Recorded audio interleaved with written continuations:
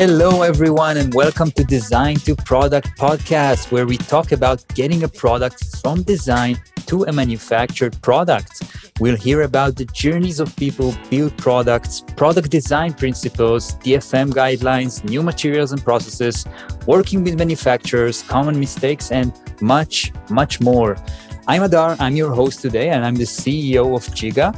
And if you feel like you deal too much with administrative work when it comes to purchasing custom parts, like searching for the right manufacturing suppliers, requests for quotes, following up on orders, manual data entry, you're probably right, and Giga is the ultimate solution.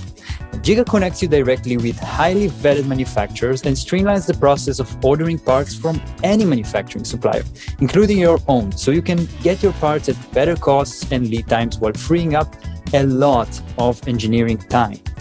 And our guest today is TFN Magre. TFN is the co-founder and COO of Prouduct, like proud of the product, which helps entrepreneurs go from idea to market with full service, global sourcing, and end-to-end supply chain. And he also give you access to a free executive training session. It's an invite-only session. It's on the show notes for you to access. So go ahead and take it after the show. TFN, hello. Hey, how are you? How's it going? I'm good. I'm great. And I'm excited to start. Maybe we can start a little bit about your background. Let's talk about Prouduct. What is it? Prouduct is a global sourcing company. We are an end-to-end rapid supply chain company where we help set up supply chains from idea to fulfillment rapidly and in the smartest way possible, essentially. So we help businesses, whether they need to find suppliers, vendors, logistics, partners in the USA, Brazil, Turkey, Morocco, China, India, all over the world, giving them solutions for their products. We learned early on that many small businesses are unable to scale because their supply chain is either too expensive or isn't fast enough or doesn't give them the capacity or capabilities to expand with their business needs. And same thing with medium businesses. So our goal at Prouduct is to say, let's get you set up with world-class manufacturing from day one. That way, whatever your needs may be in the future, you're set up to compete at a world-class level.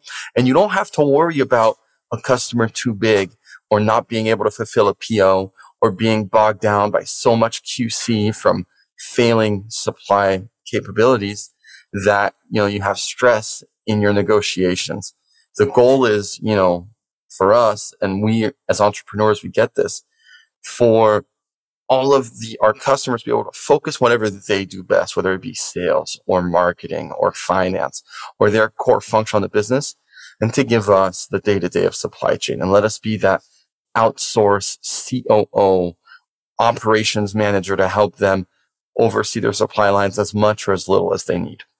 Very nice. Very nice. Sounds like a great service. And on your LinkedIn, it says that you left your supply chain job when you realized traditional sourcing solutions were broken to launch a product. So what would you say that's broken today in the industry?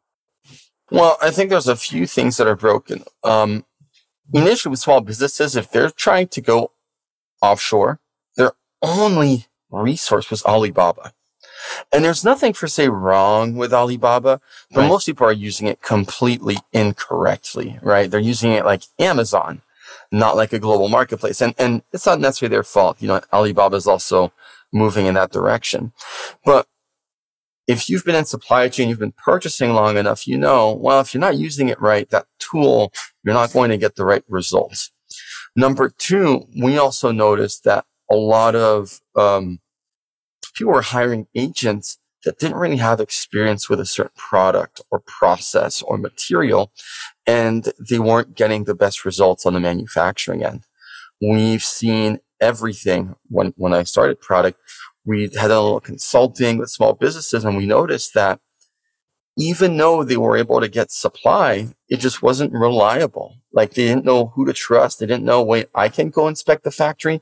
They didn't understand that, like, not only were they allowed, but they definitely should.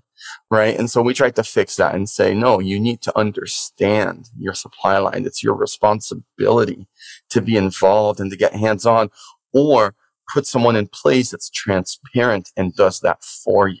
That way you have confidence and you understand how to do it. I think product operates a lot like agents traditionally did, but we try to do it in a way that is really holistic, where we don't just look at purchase price, but we look at total cost to make sure that regardless what's going on, it's a win in the end. All right. So using Alibaba right and understanding your supply line. So how would you say that using Alibaba right looks like?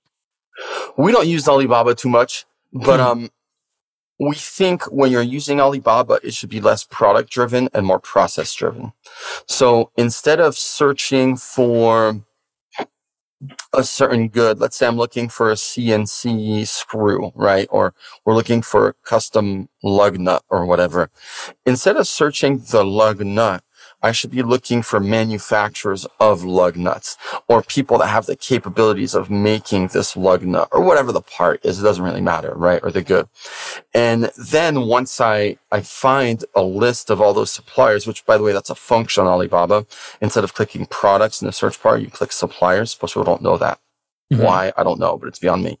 Then once you do that, you should go through each of those vendors and say, depending on what you're looking for, am I looking for a trade company that can help me manage like hundreds of parts and I just need them to get in between me? Or am I looking to go direct to manufacturer? Or am I looking for something else? And you get that list of suppliers on there because they put them all in one basket, right? You can't sort them out, right? And then you should say, okay, if I'm looking for manufacturer, which ones of these vendors are actually manufacturers of these types of goods that have experience in this commodity? Then you go through and you make that list. Then you're going to put them through whatever your strategic supplier screen is, where you're going to audit them. You're going to do supplier reviews, factory inspections, check financials, paperwork, employee, human resources, make sure they're compliant, all the things, right? And then once you've done that, you might have 2 or 3 qualified suppliers that actually meet your criteria. Then you can actually go and get quotes for manufacturing.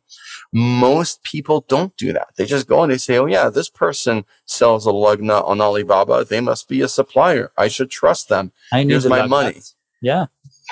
Or whatever the part is. You know, it could be a bathtub or a cell phone or whatever. And this is what we saw, you know, with COVID. A lot of people got burned because they went on Alibaba and said, this person sells masks.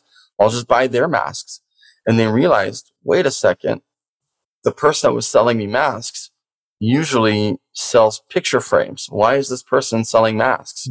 So why did I get... Sorry, so what are the signals for picking the right supplier for what I need? Like what should I look for to understand that, yeah, this is the right supplier for exactly for what I need? Yeah, good question. So we screen for a few different things. And like in procurement, right? It's, we sorted out product, which is basically, function and durability. Does it do what I need it to do? Does it last how I need it to last? Can I get it when I need it? And then is the price what it needs to be? And so we try to screen our suppliers with that in mind as far as the product, right? To make the deal make sense. Is this person able to make what I need them to make? Can they make it the quality I need it to be made? Is it going to be as durable? Do they have experience in this skill? Are they available to make it? Or are my lead times just through the roof and it just doesn't make sense? And finally, can they make it at a price it needs to be? And so that's what we go into it. We try to look at the bigger picture. Just because they're not currently making this part doesn't mean they don't have the capability of making that part. And that's oftentimes where you find the diamond in the rough. Someone that can and would if they had the opportunity. And so they want that business because it gives them a new vertical of business, a new category of products that they can sell and pitch to other businesses. And so that's really where we look to strive. Someone that's highly skilled, that's very good at what they do, but that isn't necessarily doing this. And the other advantage of doing that people don't think about, if a manufacturer is making your product, but they're not traditionally in that industry, that means your competitors aren't going to know this vendor and are not going to see your products on the floor currently being developed, right? I say an example, watches. We made a lot of watches. We've made watches in China. No, not the Swiss watches, but very nice Chinese watches. The best manufacturers don't allow you to walk the floor, right? And so they're trying to conceal the branding and the future launches of their customers. You can do that with apparel where you move it to a facility that others don't know, or you can have a part made that would normally be made in like a medical facility, but you're making it a different facility just to make sure your competitors don't have access to it. Nice. So consider working with manufacturers that don't necessarily do exactly what you're doing, but have the capability to do that. Maybe you'll find golden opportunities. Is that right? Totally. And if you can find a vendor that does exactly what you're doing and that's what they do all day long and they're a specialist, they might have the best price, but they might not be the most available. And so you're always trying to measure like what's the right way. But we found the diamond in the rough is usually that person that's got the capabilities, they're hungry, they're interested in the business, it's something they want to do, and then they'll take you on and say, let's make it happen. Nice. That's a great tip. And obviously, there's also the supply chain challenges right now. Oh, yeah. Probably you've heard of them. Global. Yeah, not sleeping much. Definitely. So how do companies face these challenges, especially small businesses or startups that don't necessarily have the leverage on suppliers, don't necessarily have the buying power? How do they work and face these challenges? What do you see? Well, the last, I'm not saying this anymore, but a year and a half ago, the solution was bigger purchase orders, order earlier, buy more, plan on having inventory on hand. We know a lot of businesses that bought a year's worth of inventory in advance because, they had the cash and they knew that they were going to need it. So that's what most businesses did, including Walmart, Target, Costco. I mean, major enterprises, they just issued fat purchase orders. And now they're actually cutting those back and it's in the news. We're like, recession. It's like, well, that's not really what's going on there. They're leveling back to previous levels, right? Mm-hmm. For most small businesses, if you are actually a small business and you're not spending, enormous amounts of money in POs, you don't have the huge buying power, I say be transparent with your business partners, with your suppliers. They get it. They work with other small businesses. They understand. They want you to be successful. They have no interest in you failing. They want you to grow. They want the relationship to last. They want you to continue to place orders. And so be transparent. Say, look, what is it going to take to get it in these times? What are the constraints? Tell me straight. In China, they never want to lose face. They never want to be embarrassed. You never want them to feel that way. So if you give them the opportunity to say, what needs to happen for us to keep supplying on the same schedule? When do I have to make my payments? Have them be forthright with you with that information. And then you need to execute on what they're telling you. That way you push the burden of responsibility back onto them to deliver based on the criteria they provided you. The last thing is you do have to be patient. I mean, there's just a lot of disruption, whether it be raw material shortages, lockdowns, shipping delays and congestion. Like you have to be understanding, but I think just transparency, straight talk, get to the suppliers and say, what will it take to deliver on these dates in this timeline, in these quantities? This is what I need. And I'll tell you this, a lot of suppliers are negotiating again, and they're moving the needle a little bit on payment terms for businesses that needed to place bigger purchase orders.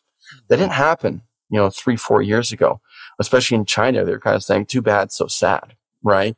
It's happening again right now. So it's an interesting opportunity for people to renegotiate payment terms and move things in their favor. We even have partners that said, I'll store the increased inventory overseas until you need it. So they're allowing you to place bigger purchase orders and not pay the balance of the entire order until you need it again. So lots of creative things you can do, but you don't have options until you talk about it directly, openly, just straight business talk. Right. So transparency, relationship building, expectation setting, and also there are various opportunities like renegotiating payment terms. Sounds like some tools that can help face these challenges. And there's so many options, and your supplier might say, oh, we've done this for another company, and it's a creative solution that you haven't thought of. Mhm. And so I say, like, just talk straight. You won't know what they are and what they're willing to do until you start having the conversation, right? And who knows, maybe your supplier's hurting and he can't help you. And you're like, well, if they're in financial trouble, maybe I should start thinking about that, right? So I think just relationship, straight talk, it's the best way to identify opportunities and options to improve, streamline, move out of the way, whatever has to happen, right? Right. Just relationships and direct communication is such key. It's so important to have the transparency and level of trust between you and the suppliers. You know what they're capable of. You know they can offer you some options. So this is key. So many times I see companies that treat their suppliers like only on a transactional basis. That's such an opportunity loss. That there's so much that they can do, so much more to it. It's not just about costs and lead times. It's about much more than that, and it could be impactful in your business. Well, I'll tell you this. It was 2 years ago. It was during COVID, actually. When most factories had crazy delays, and I had a customer call me and they said, we just landed this enormous PO, but we have to have the goods landed in the USA in 5 weeks. I needed to make bags. I'm sorry. We had 8 weeks. And bags traditionally take about 5 to 7 weeks to make. So we had to make it, we had to design it, make it, ship it in 8 weeks. And I called a supplier in the middle of the night and he picked up, said, send me the drawings. It'll be done. And it's just, it doesn't always happen. Right. But when that happens, like, it's because of the amount of business. When I told them, I need this, I need this right now. I'm not going to call you for every order, but this one I need right now. And it wasn't a question. Let's do it. Execute it. And we delivered, and the customer has ordered again and again and again. Right. Why wouldn't they? They value their relationship, and you know that they can be trusted when you need them to do it. So that's key. Yeah, definitely so. What about aligning different teams? I see a lot of challenges between like when engineering has to be involved in certain orders, and then purchasing have to also be involved and approve the purchase orders. How do you align these different teams that are involved in different stages of purchasing, basically? Yeah, it's extremely challenging, especially when working with people that don't have experience in the sourcing or procurement side of the business. Mm-hmm. Great people. We love them all. But an engineer will always want to make things perfectly, the ideal way, the way it was designed to be made. Yeah. And on sourcing and manufacturing, you're more, I'm going to make this, or I'm trying to find the solution to make it in a way that's most economical. We might have to pivot a little bit from the original design. And then sales and marketing, they're like, sell, fast, right? We got to make it right? We don't want to sell defects. And again, I think that the solution that we found is just setting expectations from the beginning. Telling them this isn't a 1 week thing. This isn't going to happen in a month. These are the milestones and checkpoints that have to happen along the way for us to be able to source and sell this. The problems generally happen under time constraint. We found that people work around cost. They understand cost constraints. They understand negotiations or sacrifices have to be made from one party in order to win. Like, that's usually understood. Time constraints is usually what people don't understand. Mm-hmm. Some goods take longer to make. And that's where frustrations happen because, sourcing is waiting on engineering. And engineers say, well, we're not done. We haven't validated. We haven't tested. And sales is waiting on sourcing. And they're talking to the sourcing guys, why isn't this done? We're like, well, the engineer guy's not done. Or the manufacturer's still sampling. Or DHL's taking 3 weeks instead of 5 days. Right? And so We Sometimes found different people are not exposed to different issues of the others. So the engineer doesn't know that there's so many things that delay the process from the sourcing perspective. And they just like, why didn't you issue a PO yet? But there's a lot of issues to be solved yet. You don't really know about them. Is that right? So just having that transparency is sometimes challenging. Yeah, having the transparency and setting expectations, I think, just regardless what your role is. So, for example, if you are the salesperson and you say, look, we need to be selling in 4 months, like on October 10th is our sales date, like it has to be here, then everyone knows, okay, front of the line, this is our only priority. Or if it's not possible, they would have to come back and say, that's not even doable. It would have to be November 10th or whatever it is. That's the only way it's successful. When you skip that expectation step, problems happen. Major problems happen. It's just basic project management, and even if you're not the project manager, it's your responsibility to say, these are our criteria, our protocol, our timeline, our constraints. Got it. And what about, you work with many startups, you work in many small businesses as well, and probably sometimes it's about the time that they have to be the supply chain team. What's the right time to do that? When is the right time when they should seriously consider adding a supply chain person, start thinking about manufacturing terms rather than like initial prototyping? What's the right signals or stages for that? So that depends on every company and business. I don't know that there's a right revenue number. Someone has to make the purchasing decisions, right? You can outsource the actual sourcing. You can outsource the logistics, the manufacturing, the fulfillment, the warehousing. Those are all things you can outsource. But the actual procurement, telling someone, I'm going to pay you and make it, that's an in-house process. Mm-hmm. There's many businesses, like Apple has a supply chain team, but they outsource most of the sourcing, manufacturing, logistics. We're talking about the second largest company in the world, right? Right. So when's the right time? I don't, the answer is I don't know. Every business is different, but it's really, you have to control the procurement, the development, and the sales.